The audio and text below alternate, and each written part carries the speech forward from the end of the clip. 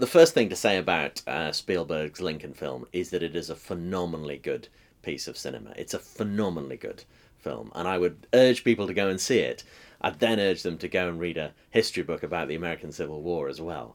I mean, I've spent 10 years or more studying, researching, writing about politics during the American Civil War and about Lincoln in particular. And to an incredible extent, I was watching Daniel Day-Lewis, and I was watching the Lincoln that I'd read about, the Lincoln whose letters I'd touched. I was watching him come to life. I think Daniel Day-Lewis's performance of Lincoln is extraordinary. The self-evident truth that things which are equal to the same thing are equal to each other. This is not a big, sprawling biopic of Lincoln's life. The film actually concentrates on only about 3 or 4 weeks in January 1865, with a few flashbacks and a few flashes forward.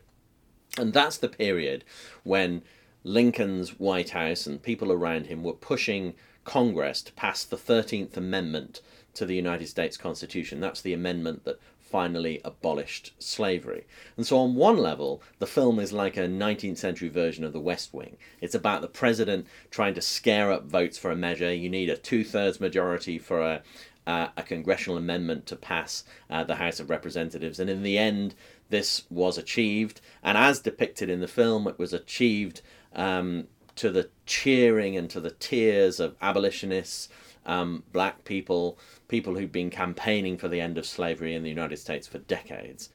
What draws me to him as a historian, I'm writing a biography of Lincoln at the moment, what draws me to him is this sense that Lincoln achieved all that and rose to that position of such power and such prominence without ever, you feel, succumbing to the vice of arrogance.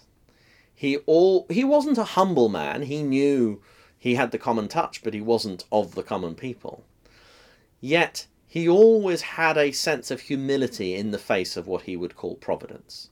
He always had a sense that his leadership was in a wider context in which there were forces beyond his own control. And that makes him, I think, quite an appealing figure to spend time with and to spend studying.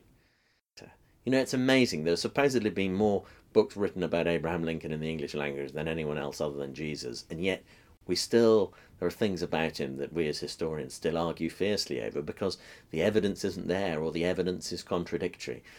Even in the spring of 1865, when the film is set, what you certainly don't see in the film is that Lincoln had a meeting in which he continued to push for the colonization of freed African-American slaves. In other words, their resettlement outside the bounds of the United States. Now, this needs to be explained carefully. Lincoln wasn't talking about forced deportation, and he, I don't think, can possibly have imagined that colonization would be a solution for all of the nearly 5 million African-American people in the United States at that time. But what it does show is that this clear moral choice was coupled with much less clear-cut choices about what would happen post-emancipation. Lincoln's shown in the film as talking about perhaps giving the vote to some freedmen, and that is historically true. Lincoln did. But what's fascinating about Lincoln is that the same man who could talk about giving the vote to African Americans could also talk about colonization. What I'll try to do in my biography is to see Lincoln as I think he should be seen, as someone who was remarkably in tune with popular opinion, whose racial views were sometimes quite abhorrent by our standards in the 21st century, whose understanding of the problem of slavery was often remarkably limited and incomplete, but who learnt an extraordinary amount in an extraordinary short time. And that seems to me to be the right way of understanding him, a more human way of understanding him, actually, a way of projecting Lincoln not as an icon, not as the great emancipator, but as a very intelligent and reflective and articulate human being who was dealing with extraordinary dilemmas, extraordinary pressures in one of the most dramatic crisis in the Western world in the 19th century.